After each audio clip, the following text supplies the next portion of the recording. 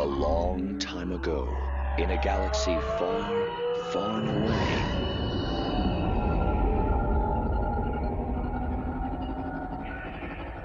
You're listening to Star Wars Beyond the Films, the official expanded universe podcast of StarWarsReport.com. There is a great disturbance in the Force.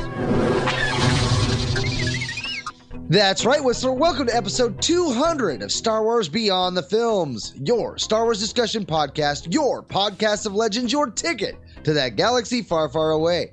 Our episodes broadcast on the Star Wars Report website, Second Airborne Division at www.starwarsreport.com. Episodes can also be found on iTunes as well as Stitcher and right on our own Twitter and Facebook pages at SW Beyond Films. Hey, but enough about how you got here. Let's get this show started. I'm one of your hosts, the defender of the EU, the champion of the multiverse, the bipolar Star Wars fan, Mark Hurlman.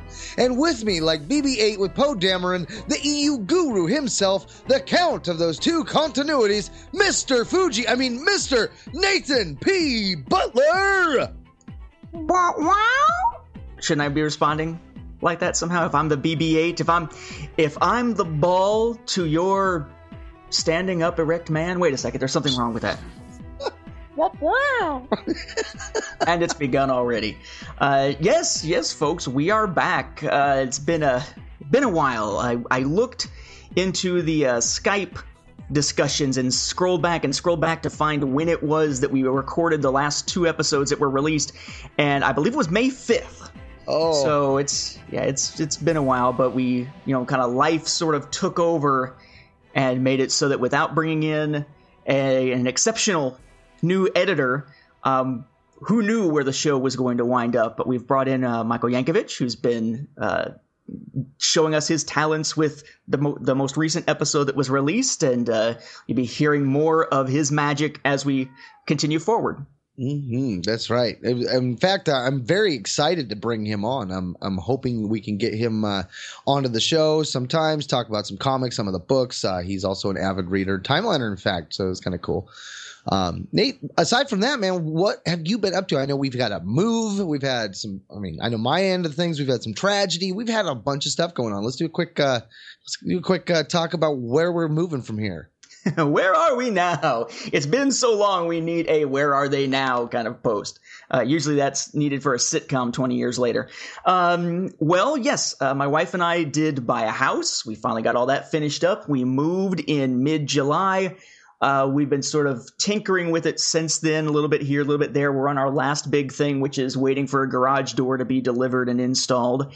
But so we're living in a house now instead of the apartment, much bigger. Got a new kitten in here with us because we aren't limited to the number of cats. I've turned one of the rooms in here into my Star Wars office, so it's where I work when I'm working from home, and has all my Star Wars stuff all kind of together, kind of inspired by your studio. Nice. And I did videos on the YouTube channel, and I'll reference that here a few times. So just youtube.com/user/Chrono Radio, or just search Nathan Butler. But I did sort of a documentary type thing or documenting type thing where, every time I did a few new things to the room, I would do a video recording so you could see how it evolved. So it's in its final form, or pretty much its final form now. I'm still been doing a lot of the YouTubing stuff at this point. From the Star Wars Home Video Library is still going strong. My vlog, The Voice of Reason or Lack Thereof, still going strong. I did Let's Plays of all the story missions from LEGO Star Wars The Force Awakens, and we'll continue to do that as more DLC ones are released. Still doing some of the Battlefront live stream podcasts, well, not as much as far as live streams go.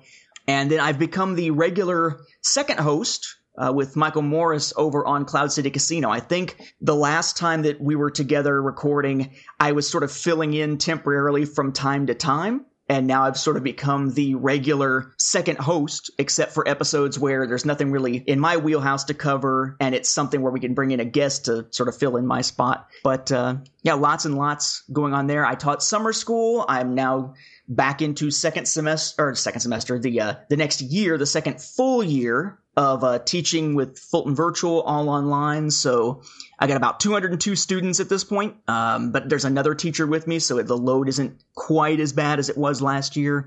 Things are just kind of slowly progressing. My wife's has gotten a work injury, so she has another health saga going on alongside the other health sagas. Lots of workers' comp visits to get her hand and wrist checked out. And then I somehow managed while moving to screw up my knee. It started swelling, and I couldn't quite figure out why. It's like swelling on top of the kneecap, only to eventually go to the doctor for a second time. First time it was, it may just be that you strained it while you were moving heavy stuff. Don't worry about it. My second visit, where it was still like that about a month and a half later, they look at it, and both doctors in the office are like, what the hell is that? We don't know what that is. So finally got an ultrasound on it. Apparently there's fluid on my knee, so I get to start seeing an orthopedist, and who knows, maybe they'll drain it. Maybe I'll have a surgery on it. Gosh, it's all, it all sounds so fun. But yeah, it's been, kind of steady progression here. Nothing too horrible, but we've had sort of the bumps along the way. I'd like to think that we're still sort of steadily making ourselves make some forward progress, I guess. I'm keeping that optimistic view.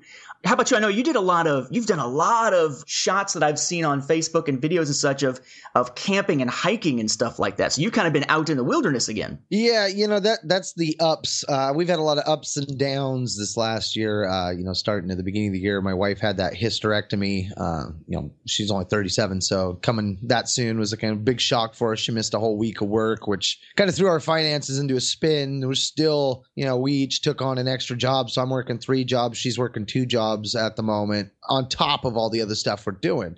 I'm doing lots of scouting things. Summer comes and bam, next thing you know, we're camping every other weekend kind of thing. And yeah, lots of, I got new equipment to videotape and that kind of stuff for my phone, which is kind of cool. Little cheap stuff, little fisheye lens, macro lens, wide lens, and a selfie stick. I know it's so sad to say, but I enjoy having one, but I feel like that kid that I don't know, what's socially not cool anymore. I don't want to say it because I have this feeling if I say something socially not cool, it'll be cool and I won't be cool to say it. But I feel like I'm that kid that's afraid to say he's doing something because it's just not socially cool. Every time I say selfie stick, I feel a little bit of shame.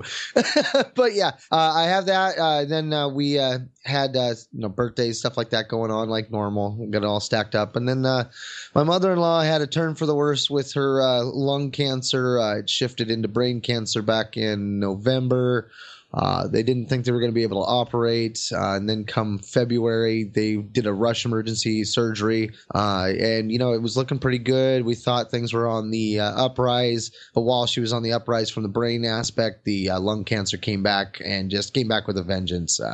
Went in and did the old attack on the body. And it was just a matter of days. She was gone within a week. It was quick. And my wife's still, we're now almost a month and a half out from that, and she's still every day reeling from it. So that's kind of like the hardest blow to the family was losing grandma. But yeah, we've had a lot of ups and downs, and then you said with your moving and stuff, it just kind of all fell right. We were just about ready to schedule another recording, and then bam, something would happen. And, here at Star Wars Report and, the 2nd Airborne Division of Podcast, we always say, family comes first. So that's kind of been the thing. And it bothered me because, we were on that point. We had passed Star Wars Report. We were the flagship, had the most episodes out. And then right as we passed, it was right when that happened. And it just, I kept wanting to get back to it. And I felt really bad about the fact that, we just kept putting it off. And it was always that, family first kind of thing. But eventually got to that point where I'm like, man, we got to talk about Star Wars. We got to talk about some expanding universe. We got to talk about some canon stuff.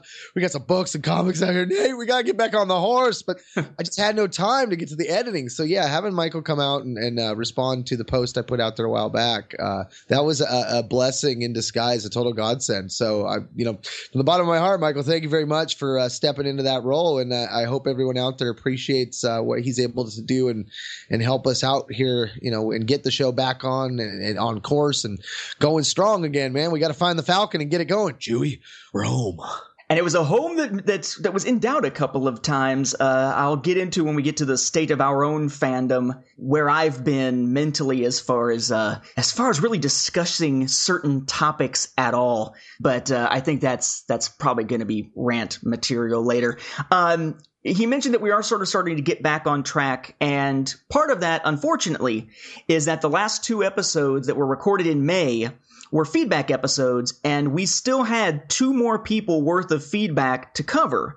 But each of those people sent in so much feedback. We were looking at about an hour or 2-hour episode each to be able to respond to all of their feedback. Because sometimes people send in feedback and it's quick and it's just a little blurb and we can hit a bunch of them in one episode. Sometimes people send feedback frequently or multiple parts to the same thing, and it just becomes this huge thing to try to read or to try to listen to on an episode. Given that we're talking about, in one case at least, feedback that goes back as far as December, we decided we just kind of need to have sort of a clean slate here to be able to move forward without constantly trying to play catch up. So we may hit some of the points brought up in those other pieces of feedback. I've kept them. In the future, perhaps maybe boil down to the basics or something, but having full episodes for that feedback just isn't viable at this point. We need to sort of get back into the swing of things. We need to get back into covering specific material and whatnot. And this episode, giving sort of a state of sort of discussion, is hopefully going to be a good reset point for that here as we hit the 200th episode.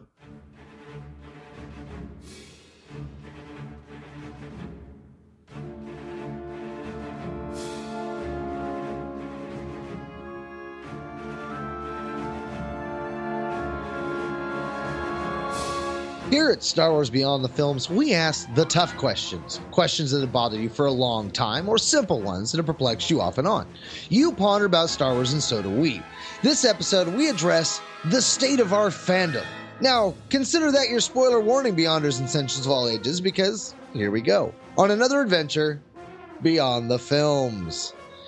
Yeah, so this episode, we're going to be hitting the three main points Nate was kind of hinting at up there. The state of Star Wars, the state of our fandom in general, and the state of our personal fandom.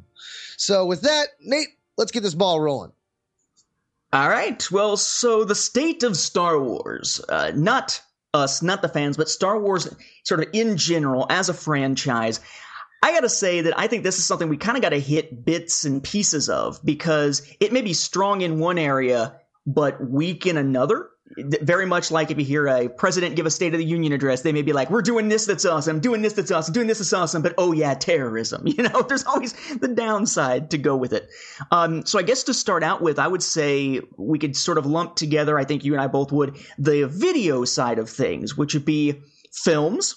So The Force Awakens being released recently, and then we have Rogue One coming up and Episode 8 coming next year, and TV, which would include not just Star Wars Rebels at this point, but also Lego Star Wars getting an ongoing series with the Freemaker Adventures. And I gotta say, I think in that regard, Star Wars is incredibly strong. The Force Awakens had very high critical acclaim. It broke all kinds of records as far as box office numbers. For me, it's my favorite of the Star Wars films at this point. Rebels is going very, very well. I feel that it sort of took things up a notch from the Clone Wars. And even if you look at the Freemaker Adventures, they're giving us an ongoing story that I'm sitting back just sort of wishing most of the time, boy, I wish without some of the gags in this story could be considered canon. And then we get Jex showing up in an episode and you realize, okay, well, it's not that, but that's part of that same continuity as, you know, the Yoda Chronicles and New Yoda Chronicles and all of that stuff. So even the Lego saga is growing in that regard. And they're all pretty high quality stuff. My wife and I are really enjoying not just watching Rebels, but watching Freemaker Adventures. And usually we'll watch the Lego things and be like, and be kind of bored with it by the time we get to the end. But this has kept us going. So video production wise, movies and TV, I think Star Wars is exceptionally strong at this point. I would argue probably they may be as strong as they've ever been, because granted, we have, you know, with Rogue One coming and everything, it's all kind of an unknown, but it looks really good. But I think back to the classic trilogy era, and even when the films were strong, the TV shows weren't. It was like Ewoks and droids and the Ewok telemovies and the holiday special. Whereas if you look at the prequel era, the prequels were kind of going strong in their era, whether you love them or hate them. And Clone Wars really didn't come until after that. So it was sort of an either or. And now we've got both kind of going gangbusters. So very good place for that. Yeah, I think, this is the medium that Star Wars does the best. And I think because of that, you're going to see, it doing really well. I'm with you. I really enjoyed The Force Awakens. I still put it up there as my favorite film right now, but I'm still digesting that. We've got reviews on iTunes, which just crack me up because usually it's somebody obviously listening for one episode and then assuming things and then talking mad smack. And one of them was our blatant apologist approach to The Force Awakens. And it's like, I don't think that that's an accurate assessment at all, because I'm still digesting this film. There are a lot of things about it that could change. My perception of things could change with the reveals in the next film. But I liked where, the new video productions of Star Wars came out kicking. And The Force Awakens is a good step up for that. Rogue One is looking really intense. And I think for a second film of the new generation of films, I think we're in a good place. Like you said, with Rebels, the action on Rebels is increasing to a point where I'm almost at the point where I'm going to say that Rebels after this season could possibly be my favorite of the two between Clone Wars and Rebels. I've always loved the Stormtroopers, the designs and stuff, the clones from the Clone Wars, but the elements of the Jedi versus the Sith and the background of what's going on with Ezra's character and Kanan teaching him, that is becoming my bread and butter. I'm really getting a kick out of where season 3 is set to drive us. So I'm getting a big kick out of that. When it comes to the Lego Freemaker, I haven't watched it up to date. I've only watched a few of the episodes.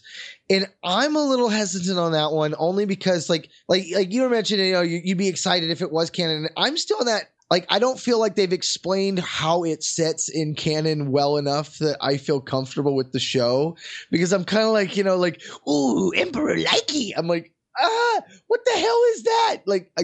I get that it's, the Lego aspect, but yet there's that angle of when they say it's Lego canon, and then of course, the where do we hear it was Lego canon? There's no official statements about it, and that really bothers me.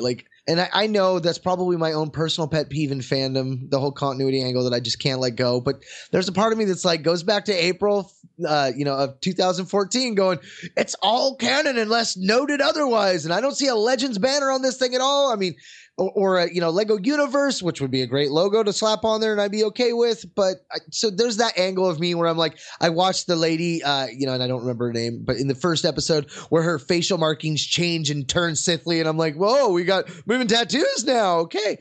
I take my stuff a little too serious at times. And I don't know, the issue with the Lego thing is I need to let it go, I guess. I just need to pretend it's infinities and roll with that, right?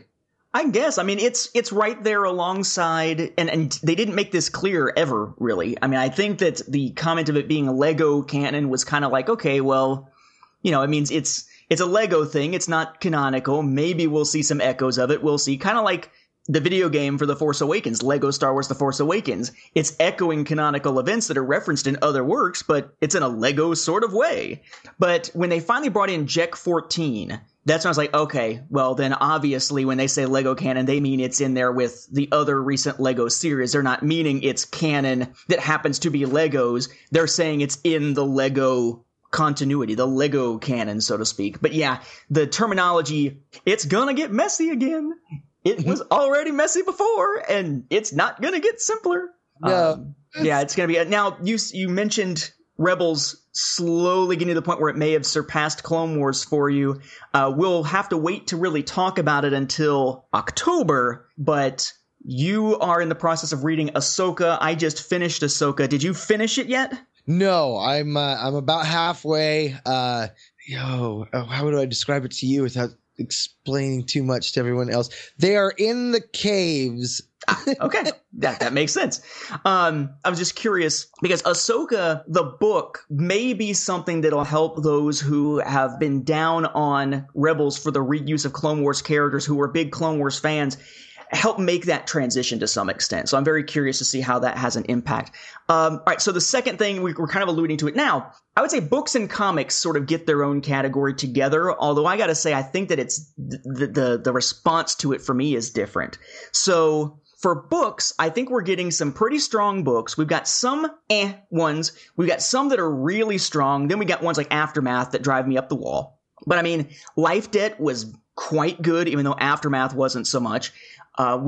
So that's a great one coming from Del Rey. We've got stuff like Bloodline coming through Del Rey, which was very, very good. We've got Lost Stars from Disney Lucasfilm Press. Disney Lucasfilm Press is providing a lot of sort of shorter stories to the market, like those character-based stories back on Force Friday, and they've been pretty solid, albeit for younger readers. I think the books, from a storytelling standpoint, are fairly strong. But it still doesn't feel to me like they've hit their stride. And that's because I look back, and of course, my fandom grew very much, and my involvement in the community grew very much since 1992 with the Legends continuity. And in Legends, they already had filled in so much of the gaps in and around the films, to the point where the characters, as I always say, probably didn't get a chance to use the bathroom or the refresher very often, that they were able to jump into all these unexplored eras and sort of far-flung places to tell stories that weren't necessarily about the film characters and such.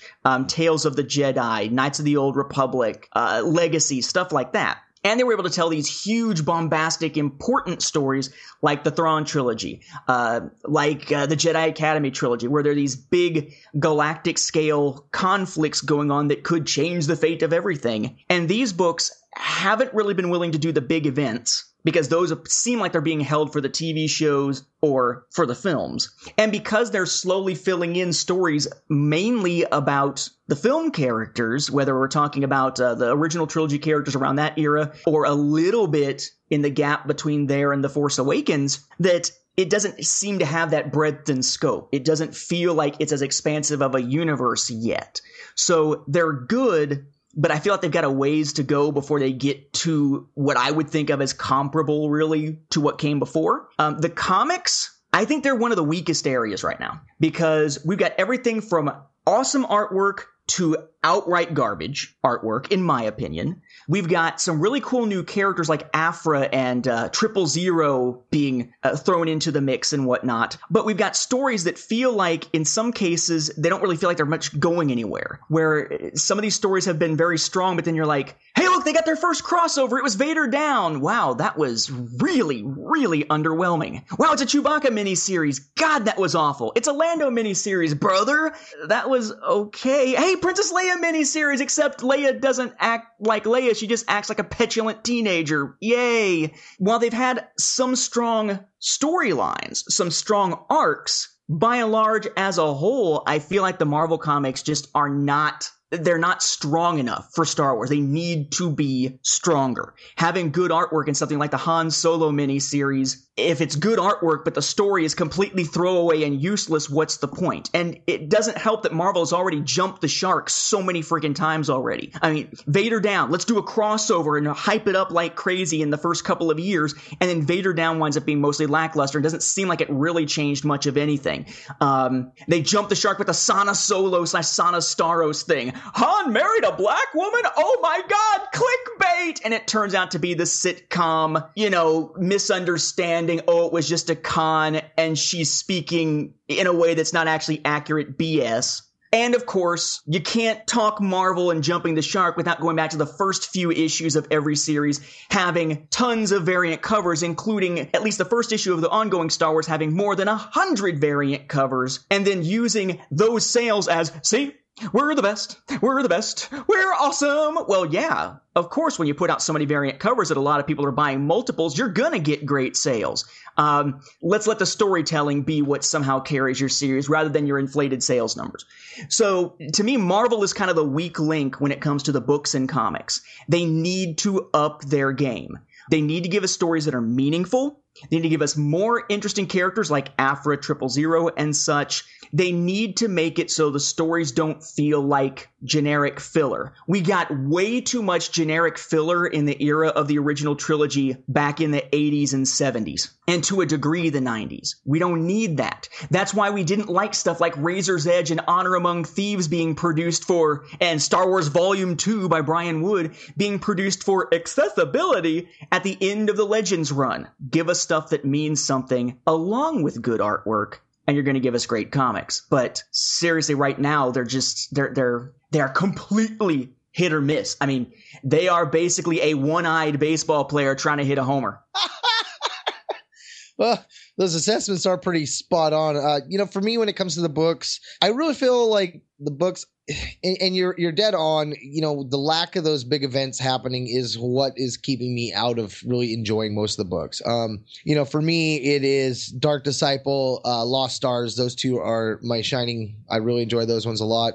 Ahsoka's turning out to be a somewhat good book. I'm really enjoying it, so I hope it will also land up there pretty high. Bloodline, I liked Bloodline. It was interesting, but I felt like it was missing something, it had all the political intrigue that bored the hell out of me in the Bantam era, but it also was new enough about where Leia was in this new canon that I was intrigued enough to follow along, and the story was good. I will give it that. It was a well thought out story, but it's the type of adventure story that kind of bores me to tears. It was a good story, but I was like, it wasn't great. And I think that's what I'm missing. Cause for me, I've said it before, the New Jedi Order was the one series that really drew me in. That the fact that it felt like everything was at stake. And I feel like right now with canon being reset, everything should be at stake. I feel like they're playing things too safe still. And I think that that's one of the things that concerns me. But at the same time, if they get loose and reckless with it, then I'm like, are you guys paying attention? Are you guys got a plan here?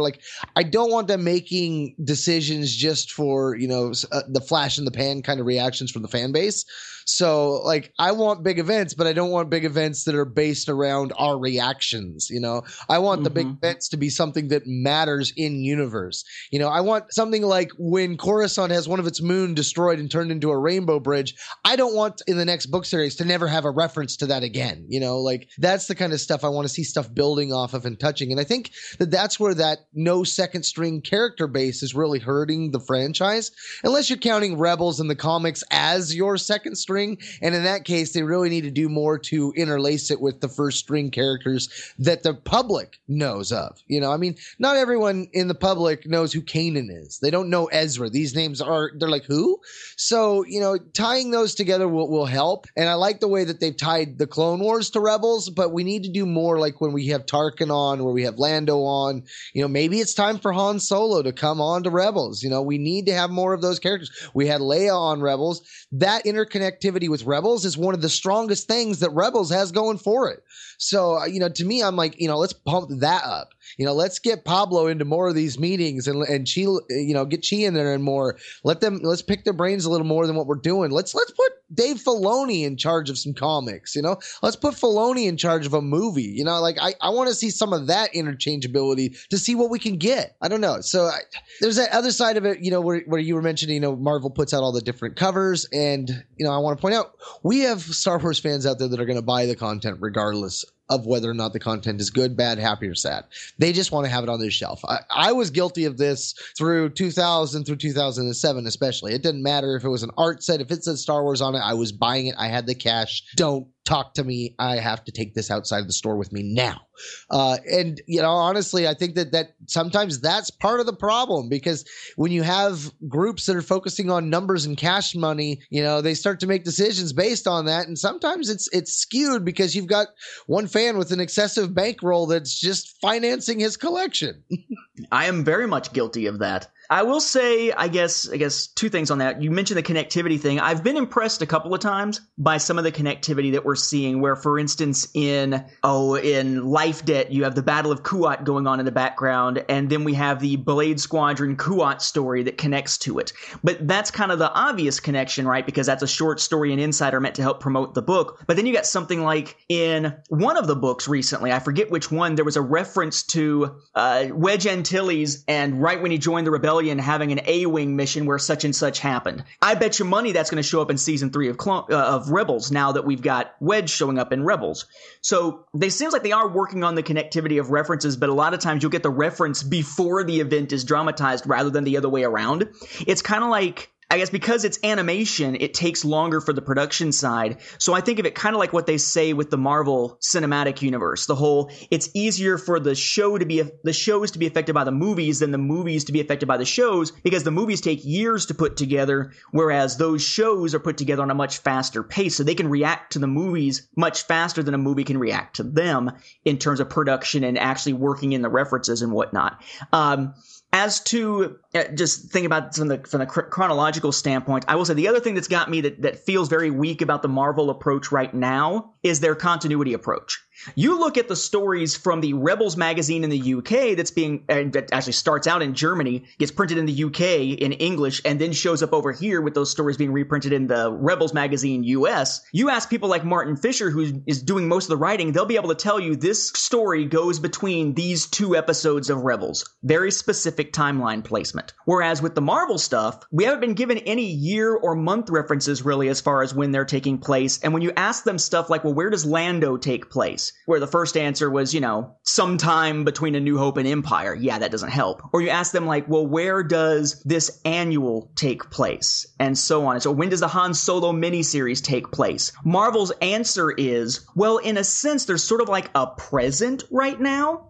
And as you're reading the ongoing series, that's sort of the present for Marvel. So when a miniseries happens, it's happening around the time of that present when you could fit it into some gap in the story, which is, I guess, an okay approach to some extent, except what if there's no real obvious gap in the story, as was the case with trying to find a place to put the Lando series. But moreover, as we're seeing right now, Marvel's having scheduling issues and comics are being delayed like crazy, and they're not all being delayed by the same amount. So at what point does the present no longer mean anything logical in relation to all the comics being produced? Is it the present based on when you thought they'd be released?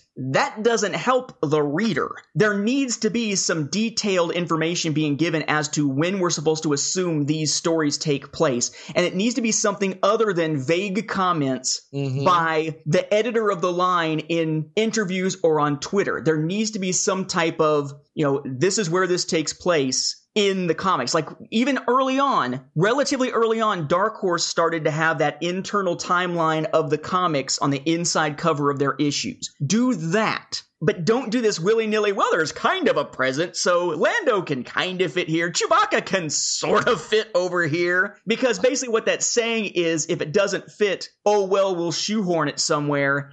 And when it comes to the scheduling, and that, it feels like they don't care.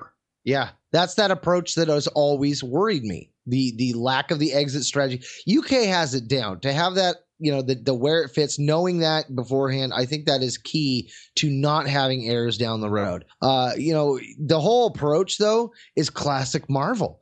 I think of what they did recently in the last year with the whole Battle World and all that, where they had Marvel come to an end. It was like they were propping it up. The end, blah, blah, blah, the end. And then they go to Battle World and you have Battle World going on. And then all of a sudden, like, they didn't even give you the last few episodes or the last few issues of that series. And they jump to the next, like, all new now Marvel. And you're like, whoa, wait, what's going on? Because, like, the whole universe was shattered in this last series and you haven't finished it yet. And now you've got everything's fixed again, except for now Miles Morales is existing with Spider-Man. What the hell? And you had to wait till you were almost like halfway through the next series before they gave you the end of the first one. It was like, are you freaking kidding me? Like, you're halfway into the next one and I still haven't finished the story that leads into this? You lazy bastards. Pretty much. I mean, even just give us more of the little reference boxes in the corner with the asterisks, like back in the day in the original Marvel series, where it's like, as seen in issue 21, as seen in Darth Vader issue number 3. Nuff said. Give us something. Yes, ask makes sense. And Pablo to do that, alone. Like, can you please just give us little boxes to put into our comics, like, or hire somebody else specifically to be the Chi and the Pablo for the comics industry. Nathan, we need to get you in on that position. You can be like, I need a box right here referencing this. I need a box right here referencing that. There we go, and I'll have to do it all in the comic guy's voice from Simpsons. I think you need to put it right here, and so on. All right, so there's that. I would say the other category, if we lump it all together, is just sort of games. But that would mean video games and tabletop games, which would be card games, miniatures games, board games, all that kind of stuff. Because I don't really focus on the other merchandising, although you may have an opinion on it. I don't, because I don't look at it. But from a game standpoint, I think, again, it's kind of split. Tabletop gaming right now is very strong. with one issue. Very strong. You got the miniatures games, you got Armada, you got X-Wing, you got Imperial Assault, all very good games, very strong, with strong product lines, though Armada is the weaker of the three when it comes to the amount of products that are out there and the variants of it. You got the Star Wars LCG. Again, it's the type of card game where you buy force packs, you buy these expansions, but each one always has the exact same cards in it. There's no random booster pack buying BS happening, which is great for the consumer. That game is still going very strong. It just started yet another cycle with the Opposition cycle that just began. You've got games like Rebellion that Fantasy Flight Games is putting out, and of course you have the RPG line, which is Force and Destiny, Age of Rebellion, Edge of the Empire, with a great structure to how the dice work, the narrative dice and whatnot.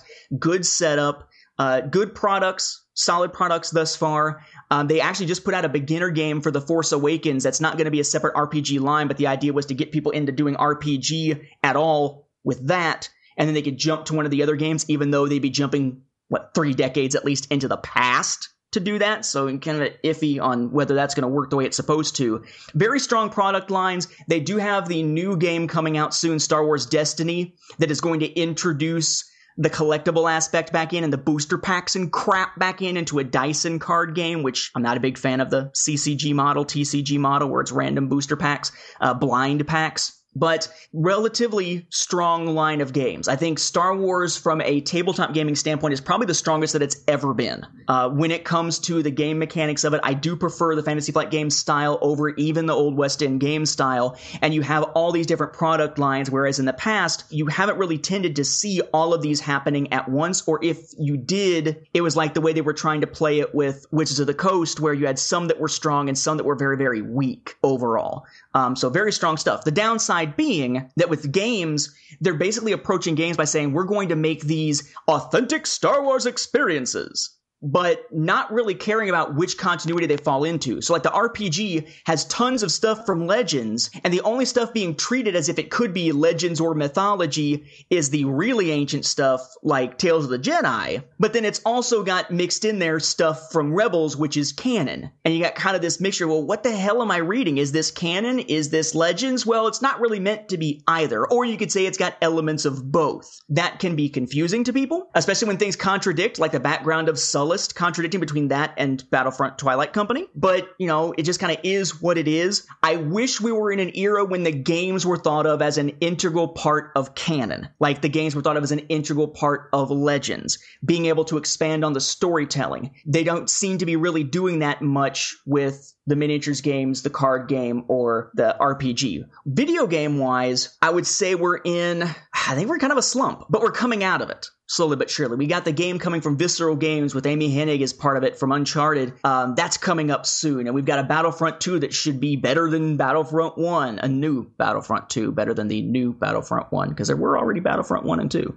And things like that are coming. We have one by Respawn that's coming and so on. But you look at the games right now, LEGO Star Wars The Force Awakens is a really fun game. It's got relatively cheap to purchase, but solid DLC that they're producing, downloadable content add-ons that they're producing. And it's actually a fun romp. It's got characters actually speaking their dialogue, the original actors and actresses speaking dialogue instead of the of LEGO most of the time. And with the exception of sight gags every now and then, they're actually very true to the story.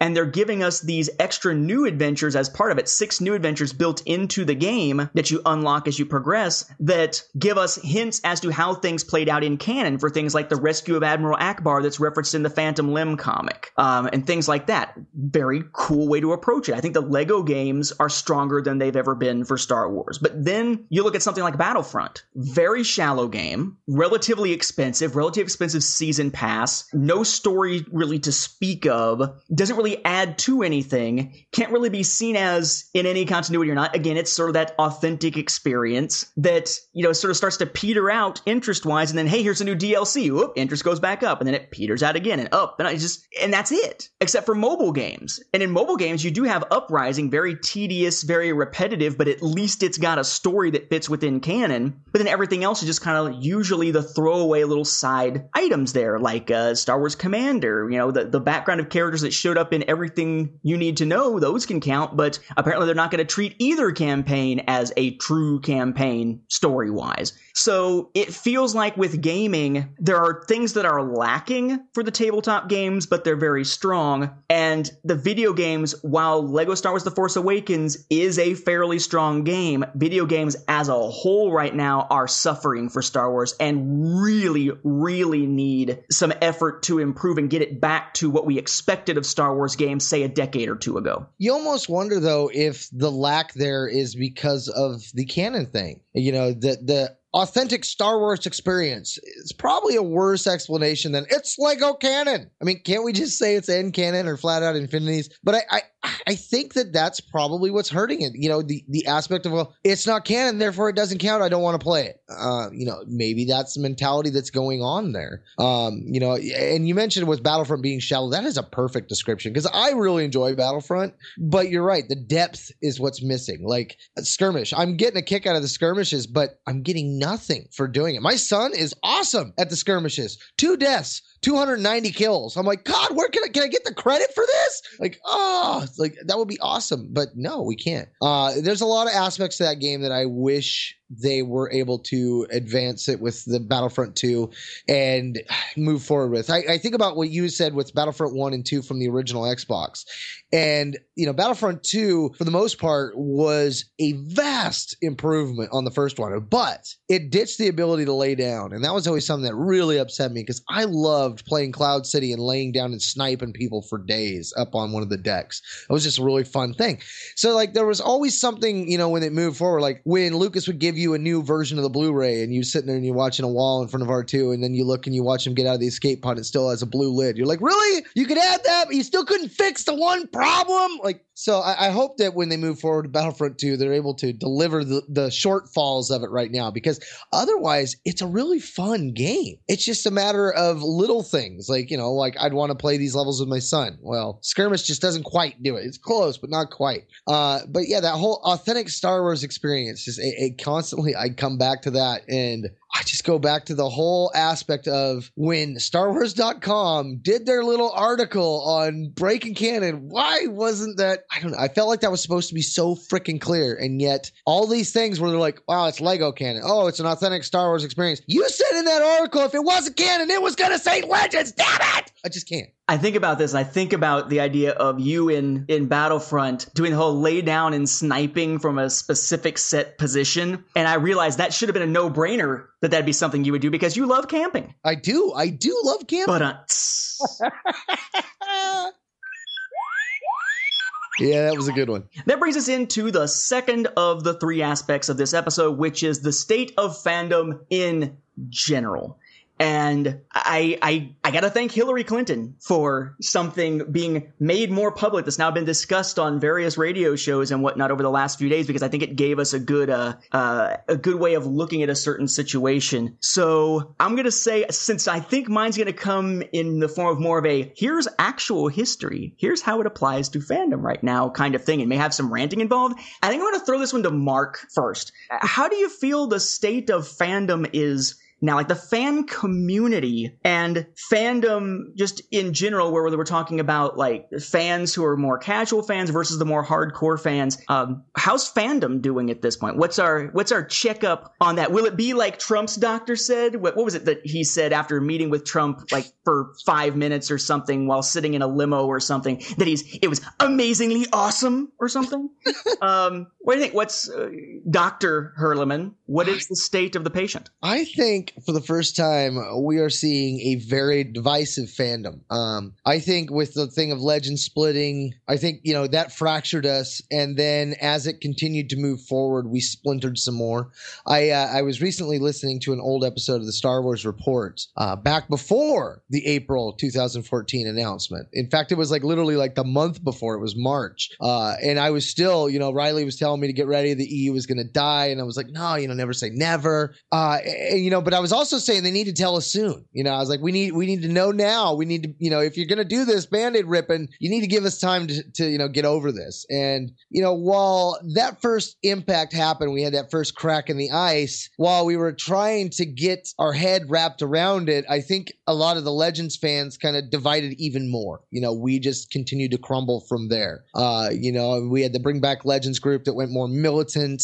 Fans got angry. You know, that back and forthness between, the movie only fans, the fans that only considered the films, those 6 films and nothing but those 6 films. That's all the canon, go blankety blank yourself. I don't care about anything but those 6 films. Like, those fans would always kind of like troll the Legends fans. And like, when all this went down, there was a lot of back and forth from both sides. So don't think that I'm leaning one way, because I'm probably making it sound that way because I'm a Legends fan myself. But like that back and forth really just continued to erode the ice, and the ice cracked and fractured more. And while you have all this going on, you've got sites out there, like the Star Wars Report, where we literally are trying to be, it's one of our flagship mottos. We are a unifying force in fandom. We want to be a positive spin on things. And it was a difficult time, especially, and we'll get into this more with our own, where, when we're personally struggling with some things, trying to be happy about some of the changes, because the world's wide open right now, but that doesn't mean that every decision that gets made is going to be one that everyone's going to agree with. And, as that moves forward and stuff, you see the reactions, and sometimes you're happy to find out that you're in the majority. And then sometimes you find out, like in my case, more often than not, you are the minority. Like when we found out Thrawn coming back, most of the fandom was pretty excited about that, but there were some people that were irritated. And we've always been a divided fandom, but I think that with Disney buying it and everything that's gone forward with what they've done with Legends and the continuing choice to not publish any more books, even though they've got authentic Star Wars experience where we've got Legends things going on and we've got games that are set in Legends still going on. I think that has just left us in a point where I don't think the fandom will ever recover to the point it was. But then again, at the same time, we've always been divisive. So I don't think that it was ever a hand-in-hand kumbaya singing experience with our fandom.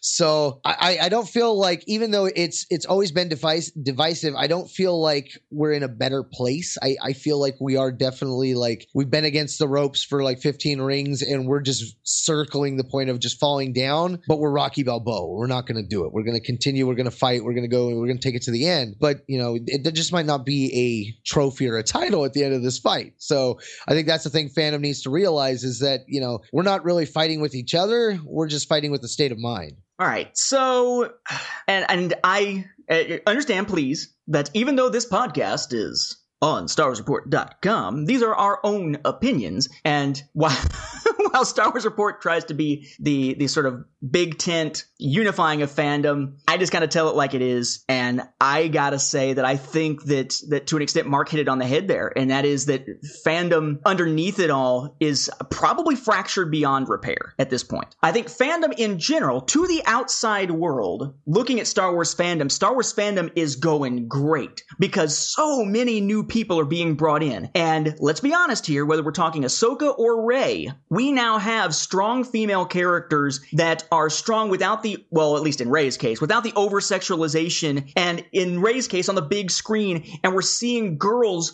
being brought into fandom at a much larger rate without feeling as though they're going to be looked down upon by male fans and whatnot. You have a more diverse cast, which is making it cooler to be a Star Wars fan if you're not just a white person, which has never been a requirement to be a Star Wars fan. But when people picture a Star Wars fan, they usually think, oh, it's that white male geek. That mold is being broken, and these new films are a big part of that.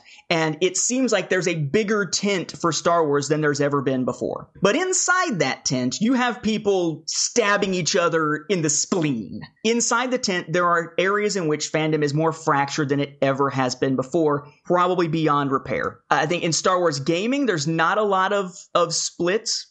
You do have some split over the films and over whether Rebels should exist or not. Mainly with the Rebels, it's the people who wanted the Clone Wars to continue. In the case of the films, there's the, well, it was just a remake of A New Hope kind of stuff going on. So people who are just sort of Lucas should be the only one making Star Wars films.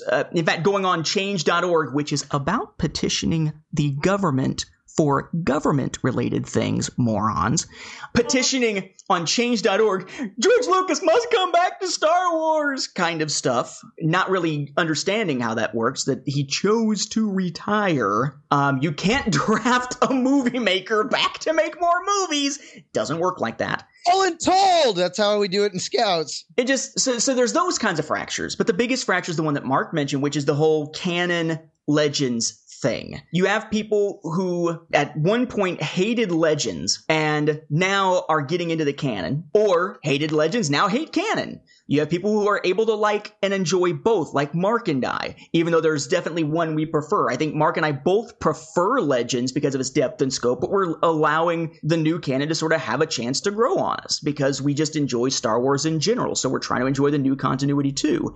But you also have that faction that basically says Disney sucks, we hate Disney, bring back Legends. But I would like to divide it even more here, because I think bring back Legends, or as Mark put it, continue Legends, this is a group that I would love to associate myself with. I would love to be able to say that I am a bring back Legends guy. I am a continue Legends guy. I love the Legends continuity. I followed it for years on the Star Wars Timeline Gold. I still am, with the bits and pieces that trickle out with other sources. And, you know, I want to see it grow, even if it's alongside canon as a secondary thing. I don't want to see it gone completely. I would be right there with them. But there is an extremist, militant, in essence, faction within that is a Disney sucks, we want to see them go out of business. F you if you read anything or enjoy anything that has anything to do with Disney, who are attacking anyone who is able to enjoy both or enjoy canon. In my case, I got attacked by one of the bigger, in theory, they're all relatively small minorities, but groups out there that is pro-Legends, basically misinterpreting and twisting a bunch of stuff that I've said and attacking me for daring to like the new canon and tell people that they don't get to choose what Disney officially considers canon or not, even though they can enjoy both. People don't get to decide what the official policy is. And doing that in the face of Disney telling me that this thing that I worked on for nearly 20 years is garbage or worthless or whatever. You have this hefty side. There is a guy, I think it's just one guy, on YouTube who, among other things, has said that he wants to kill, and he's not speaking hyperbolically, to kill anyone who supports Disney and its canon over Legends and is against Legends coming back. There's an extremist faction within this, attacking and harassing websites, harassing people at conventions, trying to spoil new films at conventions by yelling out spoilers because they're annoyed that the new films exist at all and are overriding a continuity that they followed. Extremist stuff. And this is where I think Hillary Clinton helped this week, because I never quite knew how to refer to that faction. Aside from calling them assholes, I wasn't sure what to call them. I think I just gave Michael one of his first bleeps for us. There's this thing going into history teacher mode now.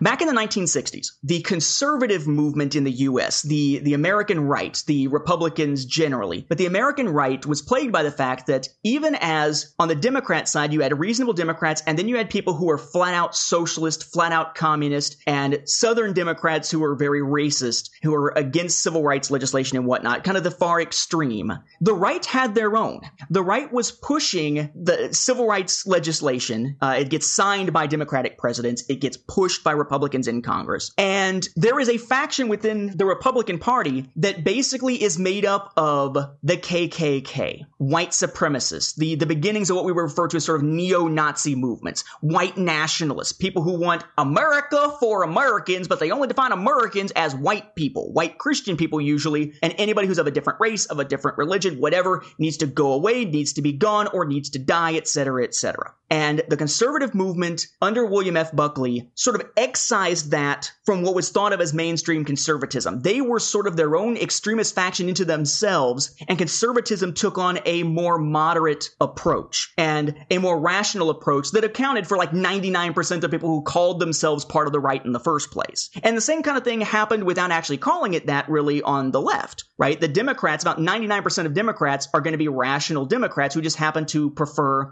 left of center solutions. And there are those extremists, the communists, the socialists, et cetera, who are thought of as, well, they're on the left, but they're not really Democrats. They're kind of their own thing. And usually they have their own parties in the US, albeit tiny parties. But now what's happening is, after decades of sort of the mainstream versions of both parties being dominant, we see with Trump running for president, there are members of that far extreme, KKK members, white supremacists and such, coming out of the woodwork, actively, verbally, vocally supporting Trump. 99% of Trump supporters, I would say, rational people who just happen to support Trump. I'm not sure how those two go together, but that's just because I don't particularly support him or Hillary. I kind of think a pox on both their houses at this point. But that small percent, if they're coming out and being politically active at all, they're supporting Trump rather than supporting Clinton. And the name for this, apparently, I had never heard of it before, is the alt-right. They are not the regular right. They are like this alternative version on the extreme of the right-hand side of American politics,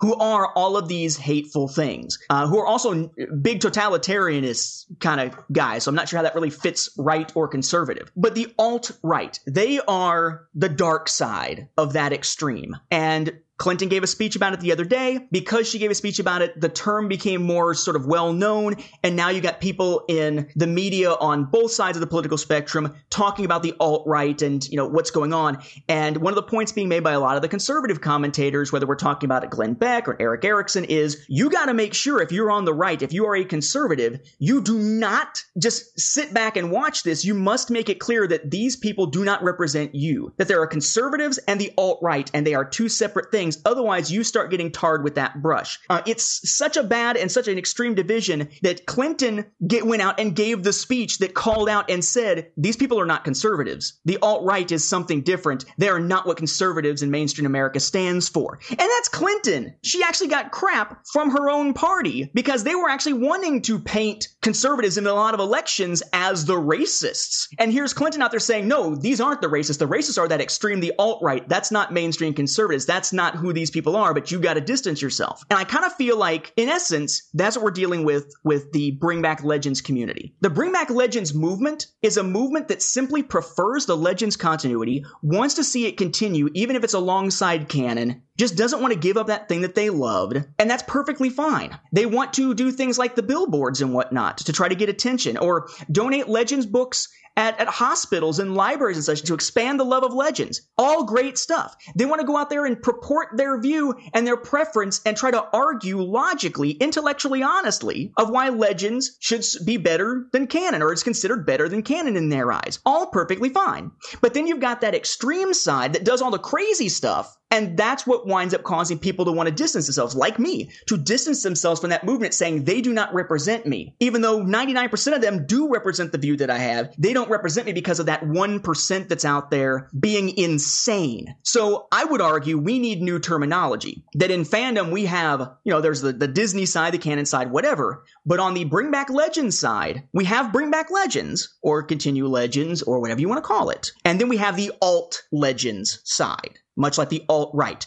the hateful side, the go to hell if you like anything Disney, the I want to kill you if you don't support Bringing Back Legends side, the we're going to go out and try to attack websites and people who disagree with us and try to tear them down, force them out of the public eye, or otherwise get rid of them. I had somebody tell me they wanted to come to my house and beat the hell out of me because I dared to like both continuities. What? And for what it's worth, by the way, please do, because I've now added to my bucket list for life beating someone to death who tries to invade my home. That is now on my bucket list. Please do it.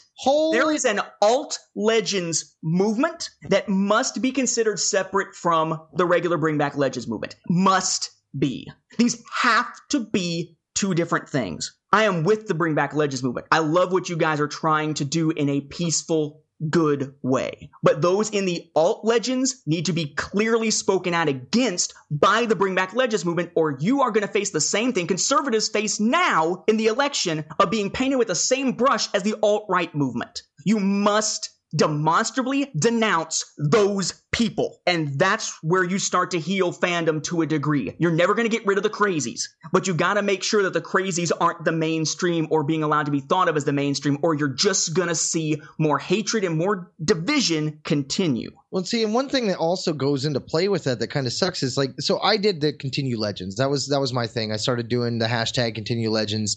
Just do the hashtag. That's your peaceful protest kind of thing. And, when last year's Dragon Con stuff happened, some people were harassed, and those people pointed out the Bring Back Legends people, but also used the Continue Legends. And I tried to point out that, hey, that's not the same group. And immediately I was lumped right in. I was like, oh, great. So I was literally not even at the event, but I was having to defend my own self because of it. And I'm like, well, it immediately became one of those, well, not everyone. And then, of course, jump on that. Well, not everyone. That's right. I was like, whoa, hey. Wasn't that when you were told to police your community or something like that? Yeah, I was. And that was where it was really difficult because it's like, you want to be an upspoken thing. You want to see your legends continue. And what was really the thing that felt like a stab in my own back was the person saying this was a fellow Legends fan, somebody that I got along with really well. I was really blown away. I mean, and I was hurting for him to find out, that he was harassed in the first place.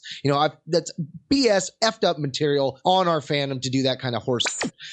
So there was that side of it. But then, Continue Legends got drugged down in the muck with it, and there was nothing I could do. I couldn't say anything about it because what am I? I'm a tiny minority inside a tiny minority trying to be positive. Yeah, I mean, I get what you're saying, but at the same time, it's really hard when the other side is more than happy to splash mud on everybody to say, hey, look at all those pigs walling in the shit, man. We're sorry, Michael. We're just giving him all kinds of things to bleep. I mean, and you see this, and I think this is more reflective of society than it is of Star Wars fandom in general. I mean, you see this now. I mean, I gave you the sort of the political analogy, but we're more divided than we've ever been. It seems like, at least in American society. And I don't know how you fix it. I would argue that all you really can do is focus on your little corner and the people you interact with and try your best where you can have a positive influence to try to fix things there, and maybe there'll be a ripple effect. But I don't know how you get away from the mess that both society to an extent and fandom has gotten itself into. Thankfully, a lot of the new blood that's coming into fandom, thanks to the new films and whatnot, don't care. They don't see this kind of stuff happening. And it is a relatively small faction. Bring Back Legends, I don't think it's the majority of Star Wars fans, though it may be the majority of Legends readers who would like to see it back, just who aren't actively involved in it. Kind of like that silent majority that Trump claims wants to vote for him, but aren't willing to say so. Probably because of those extremes, just like the extremes in the Bring Back Legends or side, or the alt Legends side that sort of should be considered separate from Bring Back Legends. But while there may be a large amount of people, it's not the majority of Star Wars fans in general. And when you get down to these extremist groups, they tend to be either one or two people, or they're small groups of people that look bigger than they are. As Michael Morris has kindly pointed out to me a few times, when you look at a lot of the bigger organizing groups on that extreme, they tend to be groups under different names run by the exact same people. It'd be like if somebody wanted to create a race war in the United States and they were running the KKK and they were running the Black Panthers and trying to cause them to run into each other. Although in that case, it'd be about confrontation rather than working together to cause societal chaos. It's very much sort of, in a sense, there are Sith Lords behind the scenes manipulating things, so to speak. The same people, like the guy who runs the group that attacked me, one of the groups that attacked me, runs at least two other groups. And there is never anywhere within those groups to say that this is run by this same person. It's treated as if this must be a separate group. And if you look at the membership of the groups, and in this case, Facebook's where you would usually do that, assuming it's not a closed group. A lot of these are closed groups who will get rid of anybody who disagrees with them.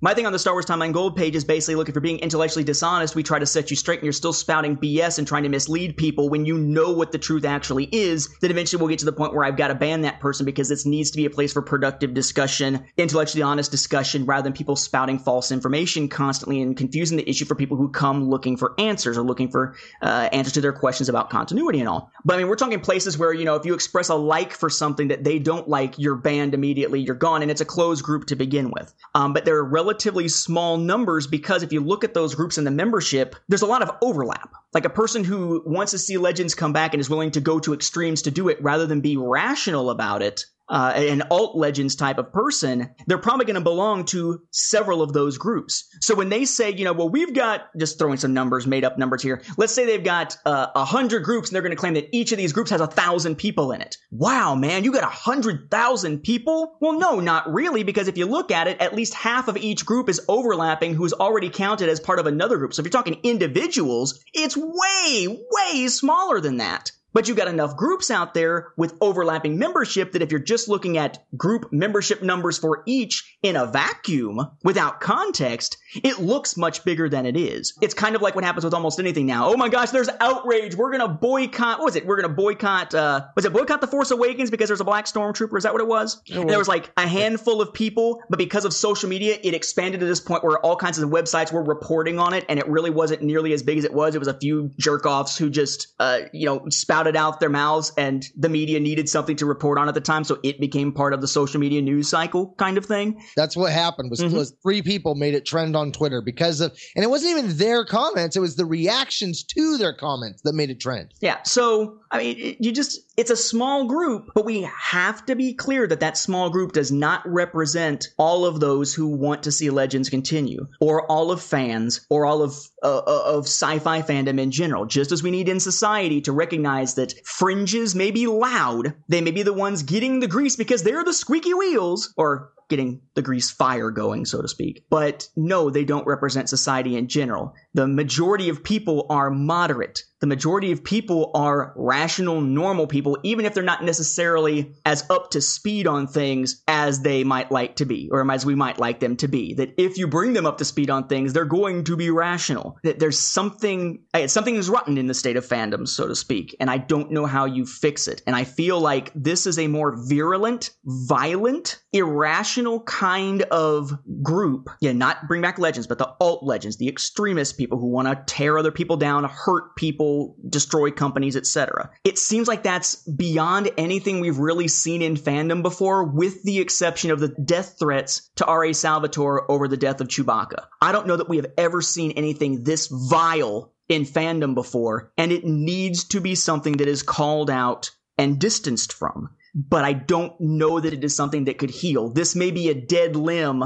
where the only option to save the body is to go through and just chop that hand right off. You know, I think the Chewbacca, the death threats when they killed Chewie, I think that is probably the closest I can think of in all of fandom to one of the worst, ugliest moments in our fandom. And I think our reactions moving forward in the 2 years since the Legends divide is right there with it, man. It's brought out the worst in us. It sure as heck has not brought out the best in us. Which brings us, I guess, to the last of the 3 pieces of our topic, which is the state of our own fandom. And I would say, just because of everything I just talked about a moment ago for state of fandom in general, my fandom, the state of it really depends on when you ask me, and it depends on what context you ask me in. Am I a Star Wars fan still? Yes. Am I strongly a Star Wars fan? Yes. Are the new movies and Rebels and the possibility of who knows what going on in the new canon, because it's all kind of a fresh playing field, are they exciting me as a fan? Yes.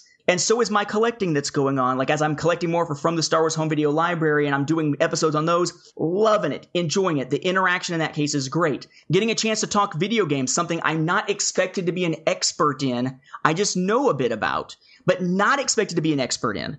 I can just sit there and kind of shoot the S word, so to speak, so that Michael doesn't have another one to bleep, with Michael about gaming for an hour or so every week or two, and that's it. Has really kept me going as far as being interested in the games and whatnot, and just kind of having a chance to talk about stuff, especially when this series was essentially on a hiatus unintentionally. So in that sense, I feel like my fandom is still pretty strong.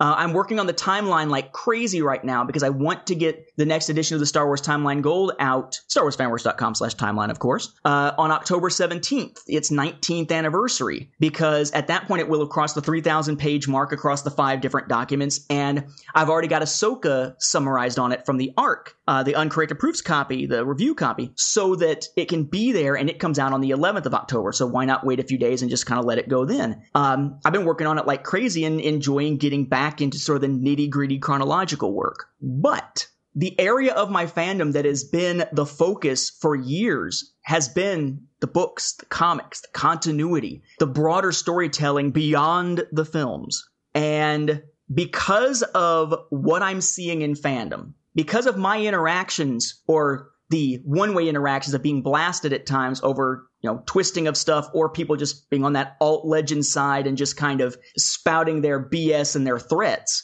I will say that I feel like my enthusiasm for that community, for the community around the books and comics, which in essence is also the audience of this show, albeit the audience of this show is sort of I would like to think, a more positive part of that that's, we've interacted with more. But in general, that giant community out there, my enthusiasm with interacting has waned a lot.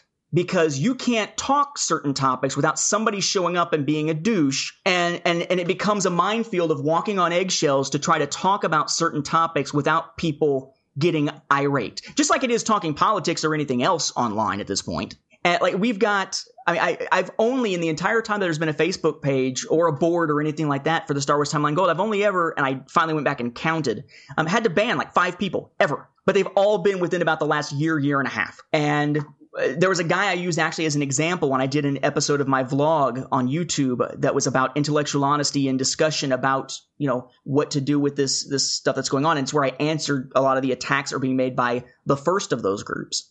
I use him as an example saying, this is somebody who will constantly spout BS and wrong, false information about what counted as canon, when it was, were the Legends books ever canon on par with the films? And they'll just be arguing stuff that is flat out wrong, cherry picking their quotes so that, maybe there's a quote that's a paragraph long. They pick out the one line that supports their case. But if you look at the context of the quote with the other stuff around it, or the context in which the conversation was happening, it obviously means something different and probably is the opposite of the point they're trying to make. And this person would be someone who would argue those points until finally I've given them all the evidence to basically say, no, what you're saying is BS. And they'd finally just usually stop with I know all that. I just don't like the way it is now. And I want to speak out against it. I'm like, okay, well, that's honest. The BS you were spouting before was not. And that was getting to me.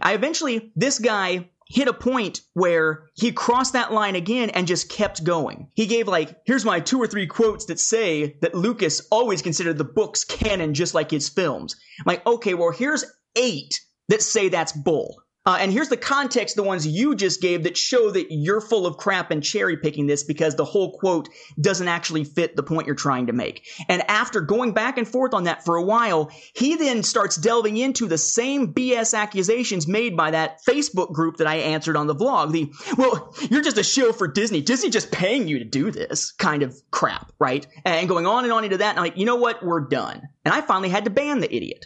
And what does he do? First thing he does is jump over on the Timelines page and start posting on the Star Wars Beyond the Films page. And we don't have that type of policy at this point. I'm not going to ban somebody from that page. The problem is that with that and other things that come out of that, I realize it is poisonous to my fandom to engage in those conversations anymore because it's like talking to a brick wall. I actually thought about doing a vlog that was nothing but here's a bunch of quotes from all kinds of people in Lucasfilm and Lucas and all these. Here's the quotes that prove certain things in the canon Legends discussion so that we can have an honest discussion, an intellectually honest discussion. And I realize that there's no point in doing an episode like that because those who actually care about the truth, who care about reality, who care about being intellectually honest, they already know these things or can be told once and they know these things. The people that I was trying to convince, the people I try to convince in those conversations on Facebook are people who are, maybe they're not far off on that alt Legends fringe, but they're pretty close and they don't care about the truth. They don't care about what's real. They don't care about what was accurate in the past. They don't care about actually backing up their supposed facts with actual information. It's that feeling thing. I feel this. I don't like this. Therefore, anything that I say that supports this opinion of mine must be true, not because it's valid as a fact, but because it validates my feelings and all of this stuff. It's like the statistics that are out there about how the economy is growing in the United States. It's growing at an anemic rate, but it is growing. But you have people out there saying, the economy continues to decline, our GDP continues to fall, and you're like, but it's not. I'm like, well, people feel like it is. It's still not! Or you have the guy that goes on the guy just recently that became a social media sensation. He was a representative of the Trump campaign, goes on CNN, and this is after Trump fired several people in the campaign and brought in some new people and whatnot. And they basically said, oh God, what was it? It was like, so you don't want to call this a shakeup, but since you do seem to be down in the polls, or you seem to be down, you then, and doesn't even get something, the guy says who? The polls. Which polls? The polls. Most of them? All of them? Oh, okay. Keep going. And you're like, you know you're down. You look at the same numbers. The facts are facts, but not to these people. And if you try preaching to that group, you're going to have people around you who are like, yeah, you're right. These people are nuts. You're sort of preaching to the choir in that sense as sort of the audience, but the people you're trying to reach aren't going to be reached. it's just going to continue to frustrate you, continue to make fandom and this hobby a negative thing for you. And I realized I was constantly, by engaging in those conversations, I was basically willingly taking fandom poison constantly. And I'm not doing it anymore. So from an engagement standpoint, I try to avoid those, but that means that honestly, I barely ever post on the Star Wars Beyond the Films Facebook page anymore. Not because those conversations happen often, but I don't want to find myself pulled into one. And if I'm regularly posting, I will feel like I have a need to jump into one of those. It takes a lot for me to be in one of those and finally say, you know what, this person is an idiot. It's like talking to a brick wall. I don't feel like banging my head against that wall anymore. I'm done. I need to be able to say I'm done before I engage in the first place. You know, you don't keep the peace by getting into a war and then making a treaty. You keep the peace by not getting into the war in the first damn place. So while my fandom in general for Star Wars is still strong and is loving a lot of the stuff that's happening right now, my fandom community enthusiasm is hampered, as is my participation. And you know this better than anyone because, and I'll drop this bombshell, I have multiple times, both talking to Michael from Cloud City Casino and to Mark, suggested that maybe Beyond the Films needs to go on a real hiatus. Maybe the show just needs to end because I am not sure how much I want to engage with that community anymore. And unfortunately, the darker side of that community winds up being part of the broader community. And I know we're going to get crap for this episode because of the alt legends thing and me actually talking about some of the crap that's been pulled in my direction. I know we're going to get hit by it. But because of that, there's a part of me that says you don't shut up in the face of that sort of thing because that's backing down and that's just letting the assholes win. Well, okay, but there's also the moment where you say, you know what, this is poison and this is dragging down my day and I've got real life stuff to deal with. I've got real life stuff to be concerned about instead of stressing about what some idiot sitting behind a keyboard somewhere jerking off to, I don't know, Darth Talon while their mom's upstairs baking cookies for them thinks about me and my opinions and whether or not they have a desire to kill me because they're a closed-minded.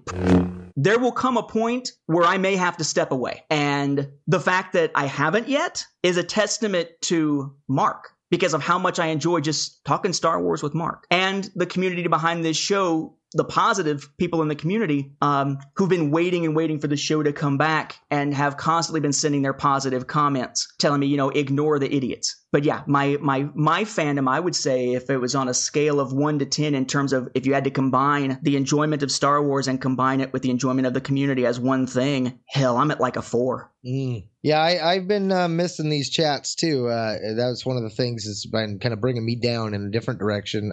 You guys all know we're the huge Legend fan. I mean, I've named all my kids after Legends characters. I am still to this day wrapping my head around the reality of that. So, you know, I get the anger from the Legends community. I mean, I'm angry that they're not putting out at least one book a year too. Like I want that.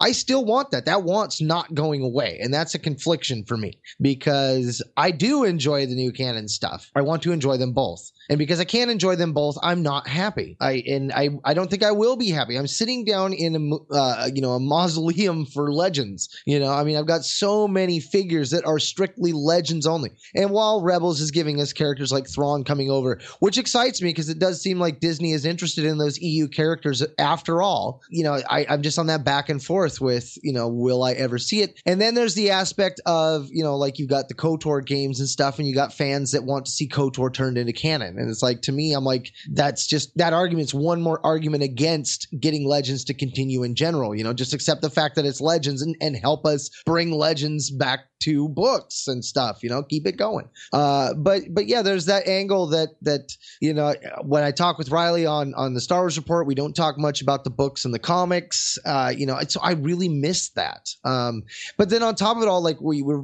kind of focusing on the new canon stuff, and like, I'm really missing talking about Legends and getting back to that. And, you know, the big focus has felt like we're just back and forth talking about how crappy it is that Legends is not the EU anymore. And, you know, I feel like it's such a broken record that sometimes I just feel like I need to tell myself just to shut up, and then you see those great little reviews and stuff on iTunes, which of course typically are the negative ones, talking about how we're just rambling and we don't know what we're talking about anyway. And yeah, it's easy to fall into that slump of, well, maybe it's best to just keep my mouth shut kind of thing and not talk about it. But like I said, I'm still on Star Wars Report. I'm continuing to talk about Star Wars, but I'm not talking about the books and comics. And that's just something like, for me, that's my bread and butter. That's what I really get a kick out of. And honestly, like, I've always got a kick out of doing the show with you, Nate. You were always the fan that made it on the forum boards back when the VIPs were in red they're purple. Yeah, you were a purple printed name, the Nathan P. Oh yeah, I forgot about that, honestly. Like they always say, like, don't ever contact us to get a book. We'll contact you. And it was like, well, Nate's the guy. Like he's the one guy that made it from the pages to the prose. Like, holy cow! So to always be able to sit down and talk with Nathan P. Butler has always been one of those things for me. Like, I always got a kick out of that. To find out that when we were talking about launching the show and the EU review was coming to an end, because I remember I came on to the EU cast when Loopy joined you, and I was like, I should be doing that show, man. That's the show I should be doing. And then when Nathan was like, when Riley was like, Nathan's he's talking about doing another show, and you and him should probably do something. I was like, dude, we got to make this happen. So when you were having your crisis of faith, like I know there were times where I was worried, like, oh crap, I hope I'm not being intellectually dishonest and I'm not driving Nate away because I can't accept the fact that Legends is dead. Like, there are times where I'm like, man, I hope it's not me. Well, Mark, have you threatened to ruin any businesses or kill anyone? This is a negative. No. Okay, then you're fine. Woo! Sweet. Yeah. Well, and so, I knew you were having that crisis of faith, and I was having my own. Every time I was getting a book, I wasn't, I think Bloodlines was one for me. Like, everybody was like, yeah, Bloodlines so awesome. And I was like, it's a good story. I read it twice and I listened to it about 13 times. So like the ins and outs of that book, like I've got it. But it didn't feel like Heir to the Empire, or, it didn't just jump out. It told a good story, but it just, so I was feeling like a little off, like, like I'm enjoying this, but it's just not quite as good as I want it to be. And there's a part of me that keeps feeling like, well, maybe it's just that aspect of the fact that Legend still isn't going. Like, if I got one book a year, maybe that'd be enough where I could finally be like, I'm happy with everything. I'm totally cool with it all. But I don't know. I feel like I'm just waiting for that other shoe in almost every aspect. I mean, you got a show like Freemaker, Lego Freemakers. I'm like, how does that fit into canon? What do they mean by authentic Star Wars experience? What does that mean? Like, I'm still confused by a lot of things and how the interpretation of that can go, because I'm used to a world where canon has always been flexible, and canon is a word that shouldn't be flexible. It's supposed to be concrete, foundation, bedrock, and yet Star Wars has taught me that's not the case. So Star Wars in general has left me kind of convoluted, kind of messed up. Like, it's difficult to take things in because I'm constantly unlearning what I've learned. Damn it, George, and your Lucasisms. So, there's sometimes where I felt like I've been broken. So, I've seen you with your conflict there, and I've worried about, where the show is going to go. I've always, like I said, I want to get us back into the boat. I want to start talking about some of the Legend stuff again, talk about some of the canon stuff. We talked about, comparing some of the newer stuff of the new canon to how its counterparts in Legends were and things like that. And we're almost to a point where we can actually start to get into those kind of conversations. But I don't know, like, I feel like we got to get back to the basics, get back to talking some comics and some of the EU books that we loved, bring the love back into the show. I feel like we're talking about things that we do care about still. But at the end of the day, like, we really love our Legends, we love canon, but right now it's not the same kind of love. It's more like she's nice and she seems to work out, like she might turn out to be our wife down the road, but right now we're still kind of on the fence. We're not sure about it. We haven't fallen in love. We're just kind of like, well, we love the idea of having a girlfriend.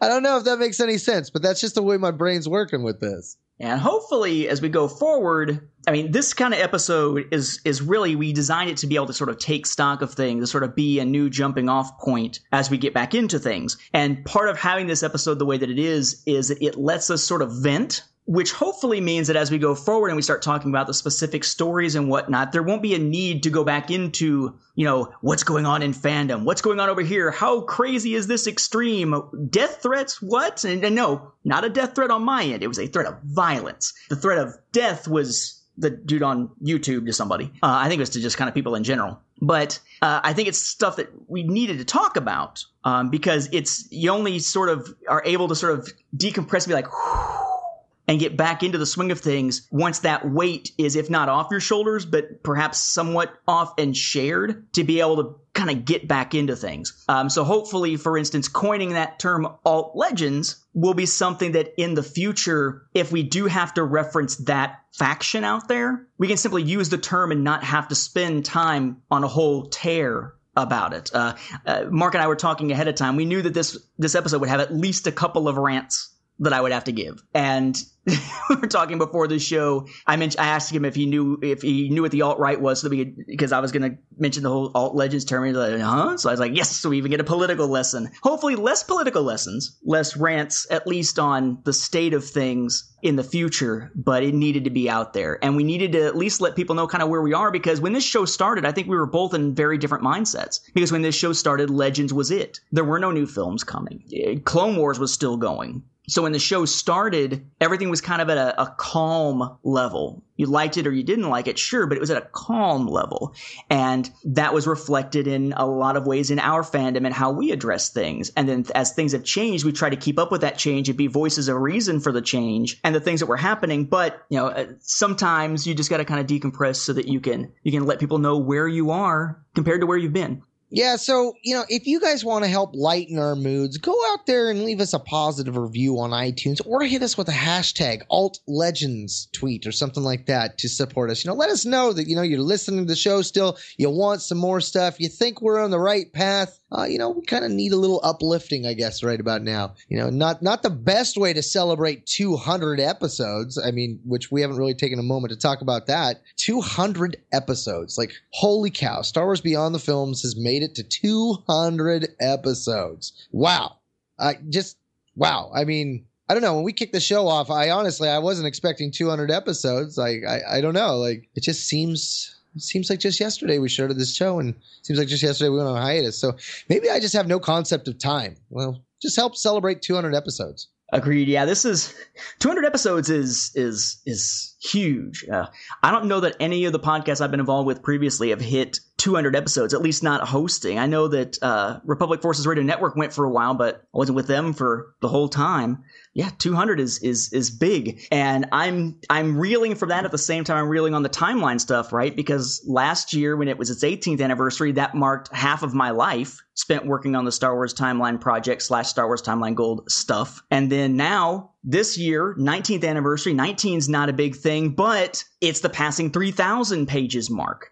And then next year is the 20th anniversary of the timeline. So it's kind of like I'm sitting back going, holy crap. And my YouTube channel, we just passed 2,500 subscribers to the YouTube channel. We passed a little while ago past the 600,000 views mark, which, grand scheme of things for YouTube, it's not anywhere compared to the big YouTube. But for a guy who's just sitting in a chair, usually talking Star Wars stuff and holding stuff up to the camera from time to time, like the Japanese Ewok Laserdisc that just came to my door. Wow. That's some big numbers. So it's nice to see that even if we are wavering at times, hopefully, I guess the audience isn't. Or maybe it's that, maybe in essence, we and the audience are in like a shared therapy session. So when we talk about things, they're like, I feel better now because I have the catharsis of knowing I'm not alone with that. It reminds me of back in, and it's been years ago, there was what was called the 9/12 Project, which was essentially the idea of America, and it's still a valid idea, that America needs to get back to sort of where we were on September 12th of 2001. We stopped with the partisan bickering. We stopped with all the BS. We stopped with the divisiveness. And in the wake of the September 11th terrorist attack, we came together in a way that we never really had before. And that's sort of the mindset we need to be back to try to help heal society. as a precursor to that, there was a movement, there was a thought process leading into the 9/12 project that radio host Glenn Beck and TV host at the time, Glenn Beck, was putting forward, called We Surround Them. The idea that, you're not alone. The fringes that are loud, those are not actually the majority. They don't surround us from all sides, even if you feel besieged by those mentalities, that in truth, there are many more of us than that small, vocal, angry minority. We surround them. And I think sometimes it is very reaffirming for someone to watch a video, listen to a podcast, and find that other people are dealing with the same frustrations. And I think in that sense, and you said it's kind of an odd way to kick off a 200th episode, I think this, in a way, epitomizes Star Wars Beyond the Films. Because the one thing we've tried to do from the get-go is we're just being honest with you. This is us. This is our fandom. This is what we're thinking at the time. This is what we're feeling at the time. This is our opinion on the stories at the time. And let the chips fall where they may. If it angers people, if it upsets people, if people are nodding, if people are cheering, it is what it is. This is who we are. And if people don't like it, if people disagree and they want to stop subscribing, if they want to stop listening, it's their choice, but we're not going to tailor ourselves and put on a fake veneer to somehow appease those who don't want to see the boat rocked at all. You said, get back in the boat. We're in the boat, so we're grabbing the sides and we're kind of jockeying back and forth already, but we're back in it. And I would like to think that our audience members are kind of the same way. Or hopefully or don't feel afraid to express their opinions. And as a whole, maybe, we can sort of, our own vibes sort of feeding off each other can make things better for all of us. So I'm glad we're at 200 and I'm glad that we're back. I do think this was a necessary episode and hopefully the audience will agree instead of thinking that we just spent an hour, 2 hours or whatever it was, just sitting here griping and ranting. No, I think we came to an epiphany here. You were talking about your enthusiasm for talking to your fellow fans being down. And I agree that there is a large part of that. And I think the reason why it's hitting us so hard is because you and we do get a kick out of talking to each other because of our enthusiasm for the product. And so when you throw out, hey, I like this, and you reach out there and everybody's coming down on it, and you get that more often and more often, you do kind of go into your shell. And I think that, with all the things that were going on in our lives, it just became easier to fall into that shell. And, every time I sit here and I talk with you, I come away with missing this, I love getting back to these moments, us getting back into the episodes, getting the recordings going and that stuff. It's so uplifting to talk to someone who gets it the way I do. And that feeling that I get when me and you talk is something that I strive for with the other fans out there, to find that common accord, and I get it. You don't have to like a book. You don't have to like the comics for you and I to have something in common. And I think that that's the thing, is that we're so busy right now looking at the things that we like that the other person doesn't like, that we're overlooking the things that we do like together. And I think that that's one of the things for me is getting to talk with you again brings back the positive side that I feel like I've been drowning in darkness of late. Like the dark side is slowly consuming me from within. Is there an old Sith temple under your house? There could be. I feel like something happened the day Disney did their whole Legends announcement and stuff. Like somebody had put work underneath my house and was building some kind of crypt or something, because there was a darkness growing in my heart, man. And I guess still a little bit there, but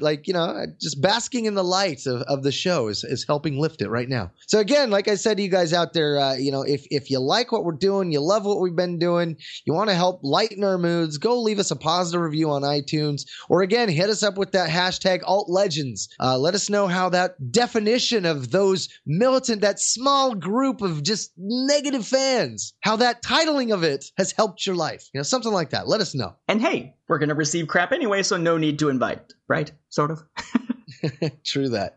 Anything else, Nate, before we wrap this up and get this show flying home? No, just thanks for sticking with us for 200, and hopefully we'll be on track for 200 more. Amen to that.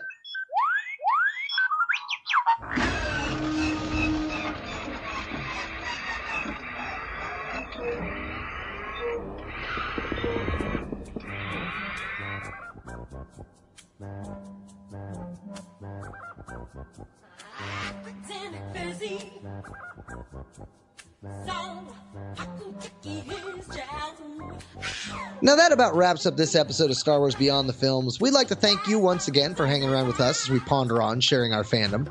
Remember, you can always listen to our episodes streaming online on the Star Wars Report website, 2nd Airborne Division of Podcasts at www.starwarsreport.com. Episodes are also available on Stitcher and on iTunes, which of course we always encourage you to leave us a nice positive review while you're at it. We just can't take any more negative.